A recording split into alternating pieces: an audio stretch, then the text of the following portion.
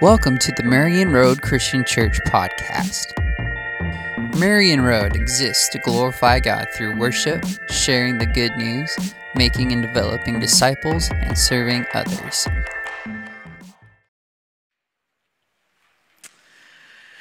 Well, I figured if he got some jokes in at my expense, you all need to know, my name is Luke, and I've been a friend of Monty's for a long time, and when you see him, he looks nice, doesn't he, with his shirt all buttoned up all the way to the top, his tie, his hair combed over. When I met your preacher, though, he looked a lot more like that, so I just figured it was my civic duty to let you all know the real man who is sharing God's word with you each and every week. Like Monty said, my name is Luke, and it is just such a deep joy to get to be here with you today. We love getting to come and to celebrate with Monty and Whitney yesterday, though. Although I will just admit this morning, I'm a little bit tired today. Is anybody else tired in the room this morning? All right, I think we can sympathize with one another. Had all those wedding festivities yesterday, and then went back to the hotel after everything. And I just got to tell you, I didn't sleep all that well last night because I actually had a dream that I died. Have you ever had those dreams before? It was an incredibly strange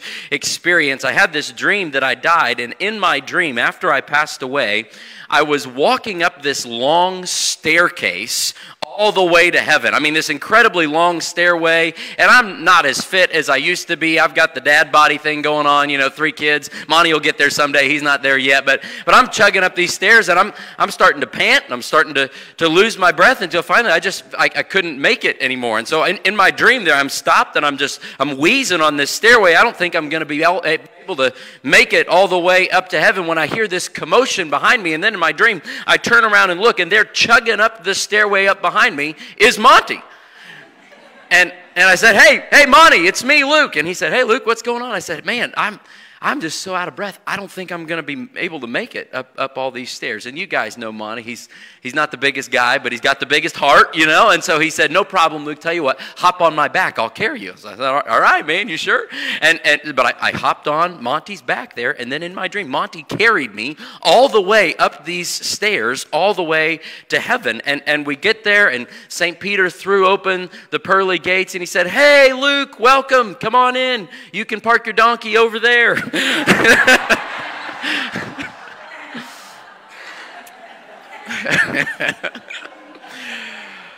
I'm kidding, kinda.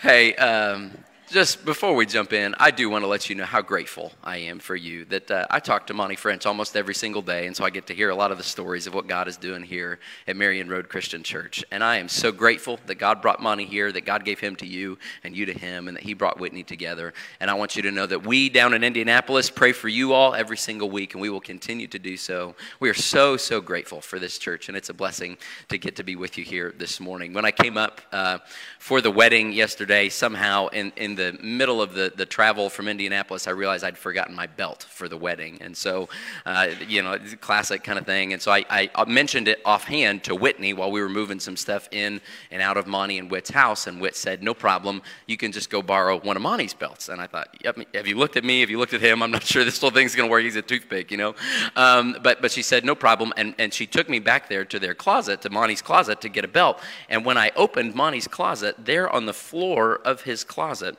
was this big box full of stacks of cash. I mean, money just overflowing with 3 eggs sitting on top of the box.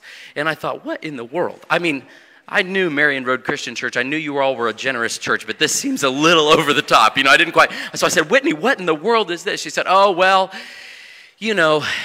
every time Monty preaches a bad sermon, really lays an egg up there, I get an egg and I put it in the box. And I thought, well, I mean, he's been here a few years now, 3 eggs, only 3 bad sermons. That's not bad. She said, well, no, every time I get a dozen eggs, I sell them and put the money in the box too. So I'll be done now. Hey, listen, I may lay an egg up here this morning, but God's word never does. Isaiah chapter 55 says that every time God's word goes out from his mouth, it does not come back to him in void, but it always accomplishes the purpose for which he has sent it. And so it's a privilege to get to open God's word with you this morning. We're going to be in Luke chapter 18, but before you turn there, would you join me in prayer? Our Father in heaven, how good and sweet it is to be gathered together with your people, that we get to be one church bonded across state lines and generational lines and ethnic lines and lines of background and preference and personality, that we are all one in Christ Jesus today. What a gift. And as Fred echoed, we just pray your richest blessings on Monty and Whitney and their family for generations to come.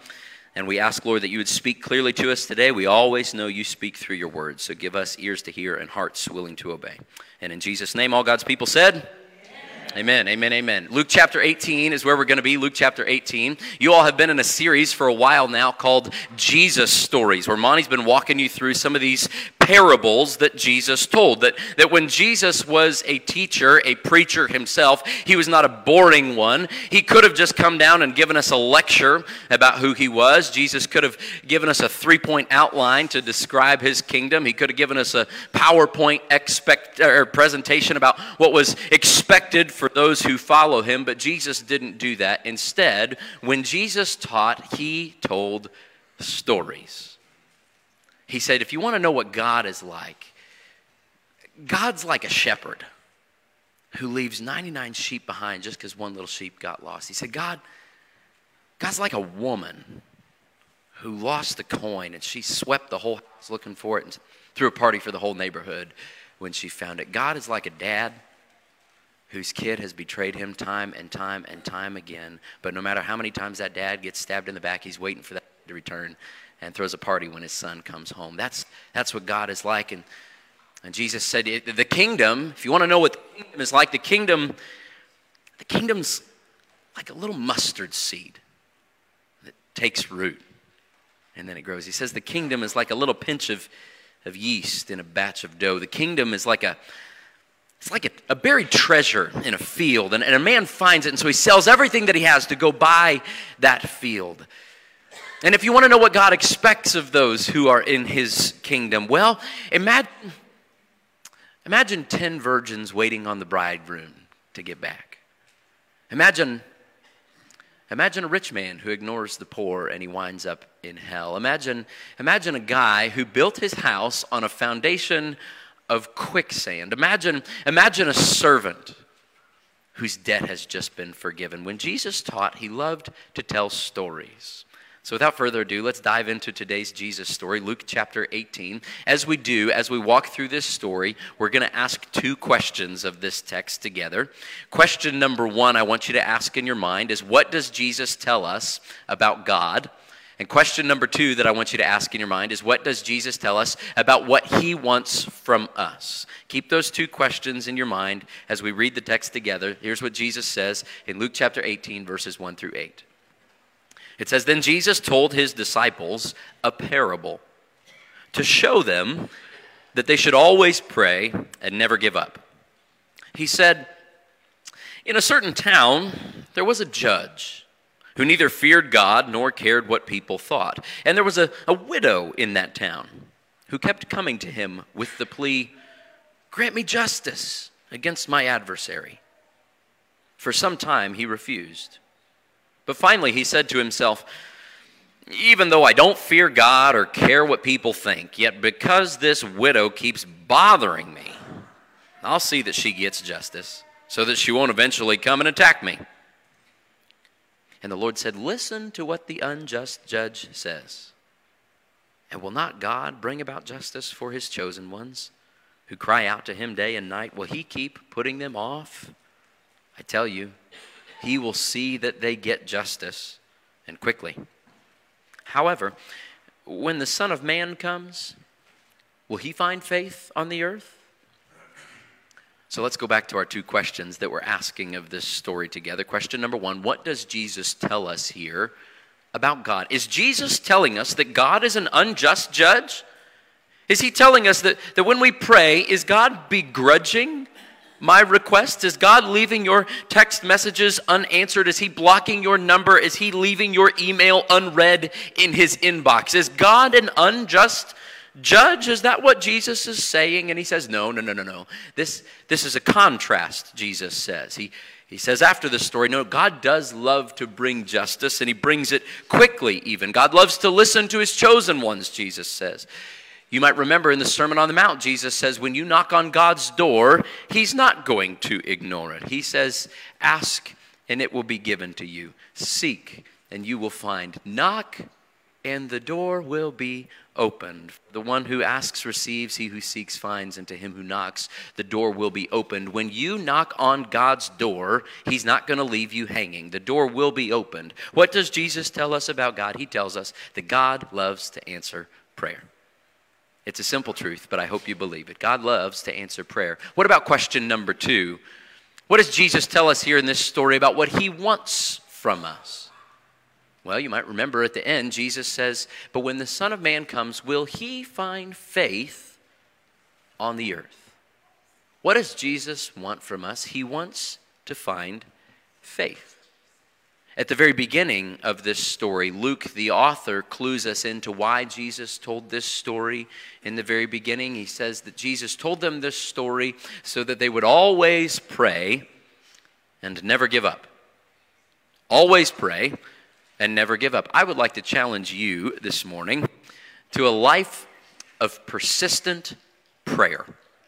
A life of persistent prayer. And to do that, we could talk about prayer in a number of different ways together today. We could talk about the promises that Jesus gives us for how God answers our prayers. We could all sit around the story or the room today. I'm sure we could tell countless stories of ways that God has answered prayers in our lives. But those aren't necessarily the point of this particular Jesus story. I think Jesus tells us this particular story to get to that feeling that you and I probably both know, the feeling of knocking on God's door and it seems like he's ignoring us. This story is about when we pray and it seems like God is silent. If you're a mom with young kids, silence may be golden. But I think most of us in the room probably know that feeling of a deeper, darker silence. The silence when you pour out your heart to God, asking for things that you think are good, and yet you pray and you pray and you pray, and it seems like your words just bounce off the ceiling. And so you ask these questions like, does God not care about me? Is he even listening? Is he even strong enough to do something about it if he was listening? Did I do something wrong? What about when you feel like you're the widow knocking on the judge's door and it seems like he's not listening? So when it feels like God is silent, there's 3 things I want you to remember today. Here's thing number 1. When it feels like God is silent, remember who he is. Remember who he is. I don't know if you've heard the one about the fellow who was walking through the woods one day just going on a hike, and he heard a rustling in the brush behind him, and he turned around, and there's a big old grizzly bear. And so he just takes off running. I don't know if that's technically what you're supposed to do. I think you're supposed to like act big and tough when a grizzly bear comes, but I don't know about you. I'd be running. So this guy's running from the bear, but he looks behind him, and the bear's gaining on him. And the bear's catching up, and finally he's out of breath. He's huffing and puffing. He doesn't think he can run anymore. And so just right before the bear gets to him, the man does the last thing he can possibly think of. He drops to his knees right there in the middle of the woods, and he blurts out the first prayer that comes to his mind. He says, God, please make this a Christian bear.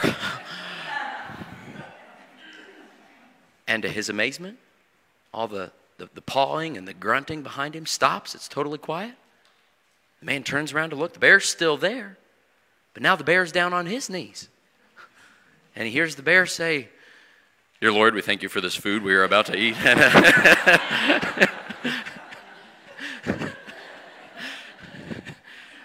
When you pray, I want you to remember who God is.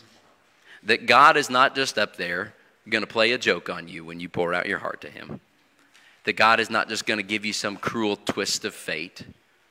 When you pray, even if you don't get the answer you think you should get, you have to remember that God is still good and that he is still strong and that he still loves you. Because in the silence, when you pray and it feels like God is silent, the enemy will take advantage of that and he would like to speak to you. And the enemy will whisper awful things in your ear. He'll say, God's not listening. He might not even be there. Why would he listen to you if he was? He doesn't care. I remember the moment so clearly when I was sitting there my freshman year of college, the same year I met Monty, and I was sitting in the hospital room with my mom when the doctor walked in and they said, "It's cancer." And I wasn't expecting that word. And I didn't know what to do with that word. And I remember later that night, as we gathered there in the living room of our home and we were praying, because that's the only thing we knew how to do, and my uncle prayed, "Lord, we thank you for what you are going to do through this." And I thought, are you kidding me? What? How could you have the audacity? But he was right. He was right. That even in that moment when we had no idea what was going to happen or how or when or if those prayers would be answered, he remembered that God was still good. And when it feels like God is silent in your prayers, the first thing you need to remember is you need to remember that God has spoken to us and he has revealed his goodness to us once and for all in the cross of Jesus Christ. And you can rest in knowing that at the end of the day, even when it seems like he's silent, his word is so unmistakably clear that at the very core of God's heart, he's a good father and he loves his children and he loves you. And he's proven it by sending his son to die on your behalf. And he knows you and he wants what is best for you. And he is working all things together for the good of those who love him, who've been called according to his purpose. And you can trust him no matter what. So when it feels like God is silent, remember who he is. That's the first thing. And here's the second thing. When it feels like God is silent, remember what he says. Remember what he says. When we pray, we want the answer to our prayers to be an automatic yes, don't we? And God does love to say yes, but it is okay to also remember that sometimes God says no. And that's a good thing too. I can remember in 6th grade staring googly-eyed at Abby Jeffries sitting in the front row on the right side of the classroom in Mrs. Bertelson's class. And oh man, I prayed fervently. It was my first experience with fervent prayer. Lord, let me marry Abby Jeffries. But if you met my wife, Rebecca, today, you would know that God gave me what is best. And as the world-renowned theologian Garth Brooks says, some of God's greatest gifts are unanswered prayers. God's not a genie. We don't get to rub a magic lamp and he pops out and do whatever we tells him to do. Sometimes God says no, and that's a good thing. And we see this even in the life of Jesus. And Jesus didn't do anything wrong. Jesus lived a life of devoted, persistent prayer. Jesus saw many incredible answers to his prayers. Jesus was one with God the Father, and yet God the Father even said no to Jesus himself. In the Garden of Gethsemane, on that Friday night, when Jesus knew that he was on his way to the cross, he got down on his knees and he sweat great drops of blood and he prayed, "Father, if there's any other way, please take this cup from me. I don't want this." And God said no. And so Jesus said, "Not my will, but yours be done." Sometimes God says no. Now, if you're anything like me, maybe you hear that and you're thinking, okay, so if God says no, then why pray? Like if God's just going to do whatever he wants anyway, what's the point? Well, what if the point of prayer wasn't just to get God to do what we wanted him to do? What if the point of prayer was to draw us close to him? What if the point of prayer was to make our hearts more like him, to train our hearts to say, as Jesus said, "Not my will, but yours be done"? Remember what God says when it feels like God is silent. Sometimes God says yes. Sometimes God says no. And other times, we may think he's saying no, when really he's just saying not yet. Sometimes God says yes, sometimes God says no, and sometimes God says not yet. And why in the world would God do that? Because of what he wants. That's the third thing. When God seems silent, remember who he is, remember what he says, and remember what he wants. That sometimes God says not yet because he wants us to persevere. He wants us to come back to his door and knock again. He wants to find faith on the earth. He wants us, as Jesus said, to keep on praying and never give up. You might have heard the name George Mueller before. George Mueller ran an orphanage in England back in the 1800s. Looks like Monty's going to look in a few decades, I think. George Mueller was a great man of prayer. He persevered in prayer. There's a story that's told that one day, as he was running the orphanage, he had no milk for the children's breakfast. And so George Mueller didn't go to the store to look for milk. He didn't send somebody out on the street to raise some money. He started to pray. And as he prayed, there was a milk wagon that broke its axle right there at the street corner. The driver was unable to finish delivering his load. He was afraid that the milk would spoil. And so he donated his whole load to the orphanage. There's another time that George Mueller, they got 28 new orphans there in the orphanage, and they had no plates to feed them on. So what did George Mueller do? He started to pray. He began to pray. And as he prayed, there was a woman who was moving into a new home, and she came to the door of the orphanage with a donation of kitchen supplies. When they opened her donation, they found 28 spoons and 28 forks and 28 knives and 28 cups and 28 bowls and 28 plates. Now, that doesn't mean that God answered all of George Mueller's prayers immediately. He had to learn to keep on praying and never give up. One time, George Mueller wrote these words. He says, "The great point is to never give up until the answer comes." Toward the end of his life, George Mueller said, he said this. He said, "I've been praying for 63 years and 8 months for one man's conversion. And he has not converted yet, but he will be." And George Mueller died, but before he was buried, before his body was in the ground, that man that he'd prayed for all those years became a Christian. Keep on knocking on God's door. Keep on praying. Never give up. 300 years ago, there was a rich young man in Germany by the name of Count Nicholas Ludwig von Zinzendorf. And yes, I've practiced that name all week. We'll call him Count von Zinzendorf for short, even though it's not very short. And Count von Zinzendorf, he loved Jesus. He didn't just believe in Jesus, he loved Jesus. He loved Jesus so much that he decided to use this huge estate that he'd inherited to create a safe place for refugees to come. First, he welcomed just one refugee on his estate. Then he welcomed a handful more. Eventually, a few hundred refugees showed up and lived there on his property. And so he just decided, well, I guess we'll just create a little village for you. So he founded this little town on his property where people could come and they could worship Jesus freely. Of course, like any gathering of believers, it wasn't long before that little village was split up by bickering and division, because people have always been people. And Count von Zinzendorf, he didn't really know how to deal with that conflict. He was only 27 years old. Thank goodness Monty's 28. He's so much wiser, right? But Count von Zinzendorf, he said, what I do know how to do is I know how to visit people's homes, and I know how to pray. And so Count von Zinzendorf brought the village together, and they all came together just to pray one evening. And they prayed, and they prayed, and they prayed late into the night, and they just kept on praying, and they didn't stop. Those people kept praying in that room with that same fire burning in that same fireplace for over 100 years.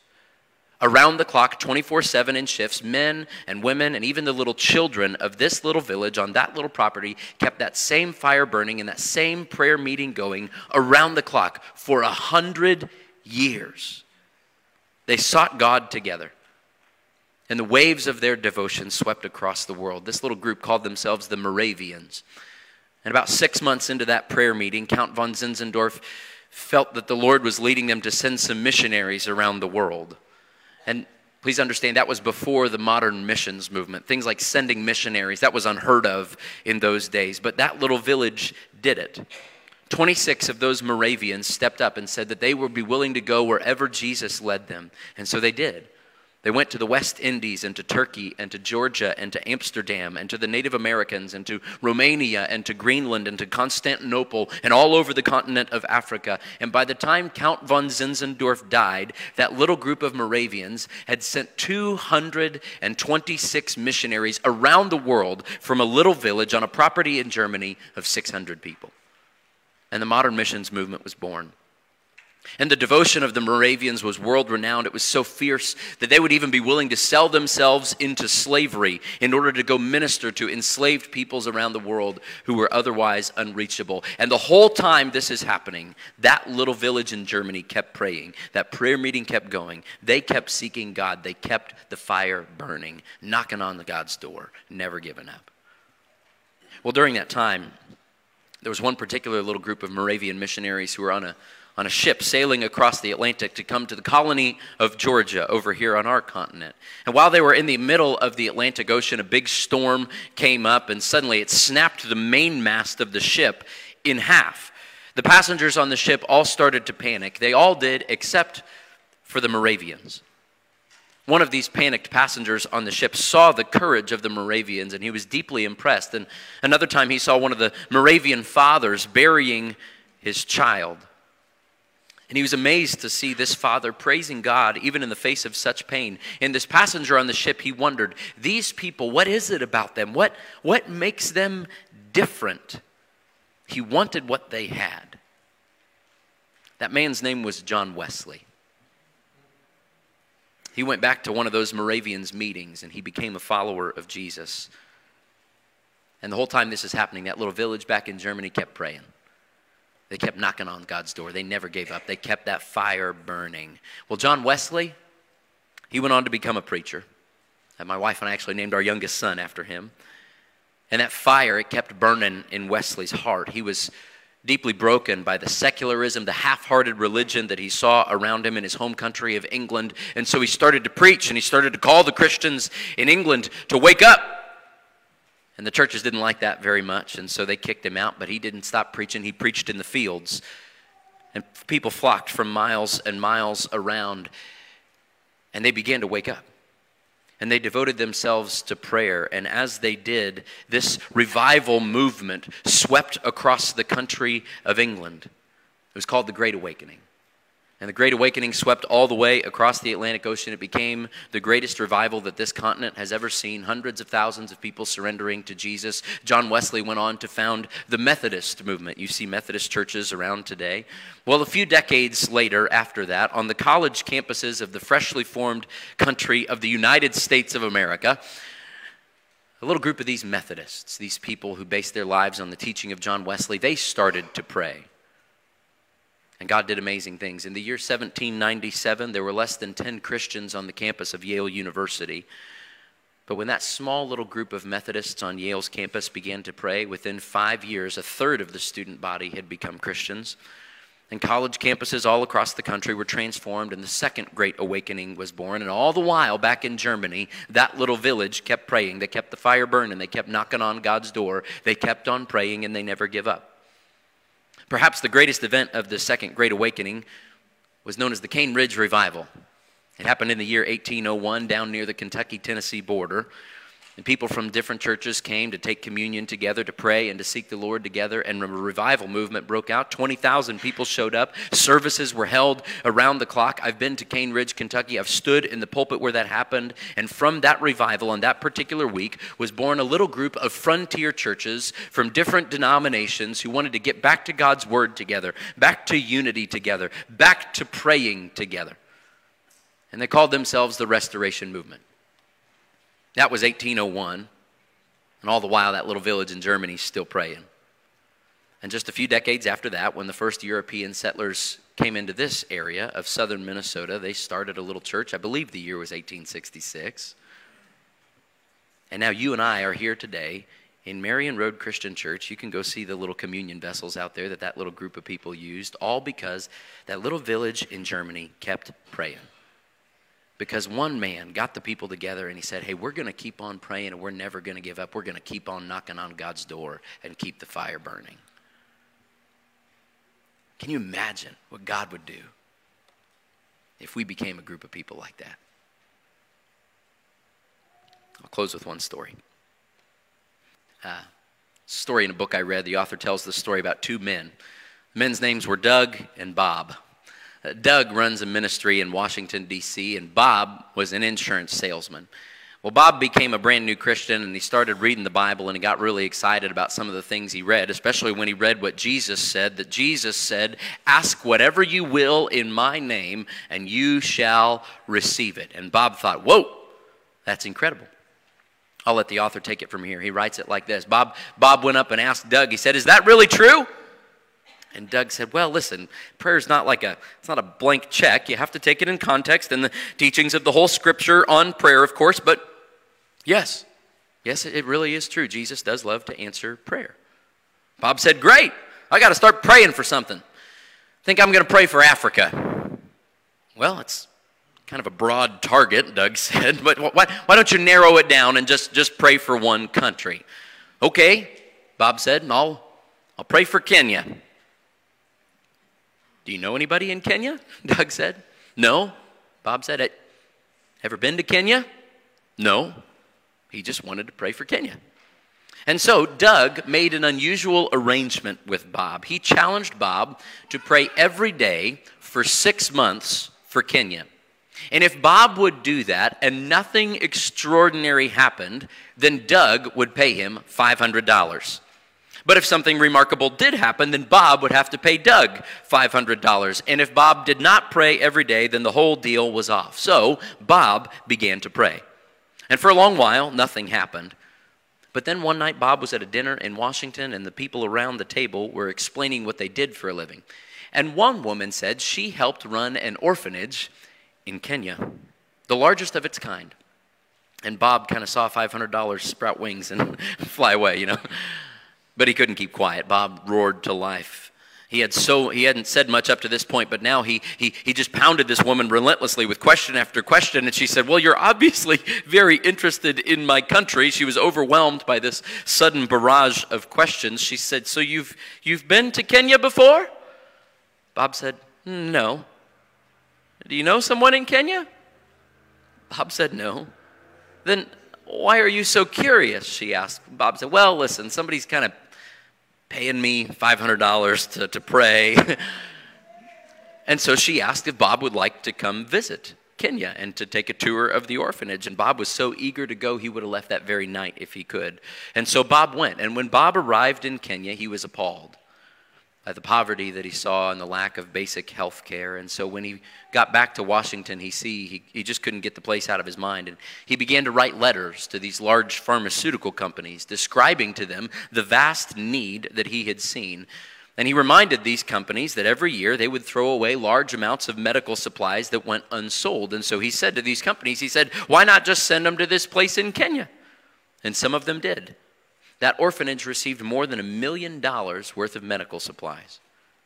Well, when they got all this, the woman called Bob up and she said, Bob, this is amazing. We've had the most phenomenal gifts because of these letters that you wrote. We'd like to fly you back over here to Kenya and have a big party. Will you come? And so Bob flew back to Kenya. And while he was there, the president of Kenya came to the celebration because it was the largest orphanage in the whole country. And the president of Kenya offered to take Bob on a tour of Nairobi, the capital city. And over the course of the tour, they saw a prison. And so Bob asked about the group of prisoners that were there. And he was told, well, they're political prisoners. That's a bad idea, Bob said brightly. You should let them out. Bob finished the tour, flew home. Sometime later, Bob receives a call from the State Department of the United States government. Is this Bob? Yes. Were you recently in Kenya? Yes.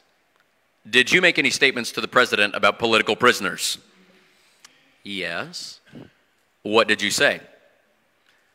I told him he should let them out. Well, the State Department official went on to explain that the department had been working for years to secure the release of those particular prisoners to no avail. Normal diplomatic channels and political maneuverings had led to a dead end. But now, the prisoners had been released, and the State Department had been told that it was largely because of Bob. So the government was calling just to say thanks. Now, several months later, the president of Kenya himself made a phone call to Bob. He was going to rearrange his government and select a new cabinet. So he asked, would Bob be willing to fly back over to Kenya and pray for the president for 3 days while he worked on this very important task? And so Bob, a man who was not politically connected at all, boarded a plane and flew back to Kenya, where he prayed and asked God to grant wisdom for the leader of a nation as he selected his government. Keep on praying and never give up. And when God seems silent, remember who he is, remember what he says, and remember what he wants. He wants you to keep knocking on his door. When he looks at the heart of Marion Road Christian Church, when he looks at your heart, he wants to find faith. He wants us to keep on praying and never give up. So, I'm going to give you the Bob Challenge. Sound okay? All right, here's my challenge. I want you to start praying for something. Whether you have been in church your whole life or whether this is your very first time and you don't even know what is going on, I want you to start praying for something. Make it specific. Pick one place or one person, one neighbor, one family member, one situation, whatever it is that God puts on your heart. Pray for one thing every single day for 6 months. And if you pray for that thing every day for 6 months and nothing happens, then Monty French will give you $500. I'm kidding. I'm pretty sure he won't, but and I won't either, for the record. But if something extraordinary does happen, you have to tell me about it. Sound like a deal? All right, let's pray.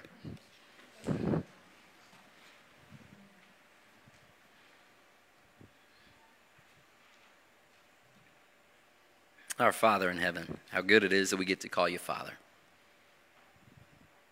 And that we get to stand before you. Lord, if we had to show you a resume to get ushered into your presence, none of us would stand a chance. But we get to come before you today through the blood of Jesus. And Scripture tells us that we get to come boldly before your throne because it is a throne of grace.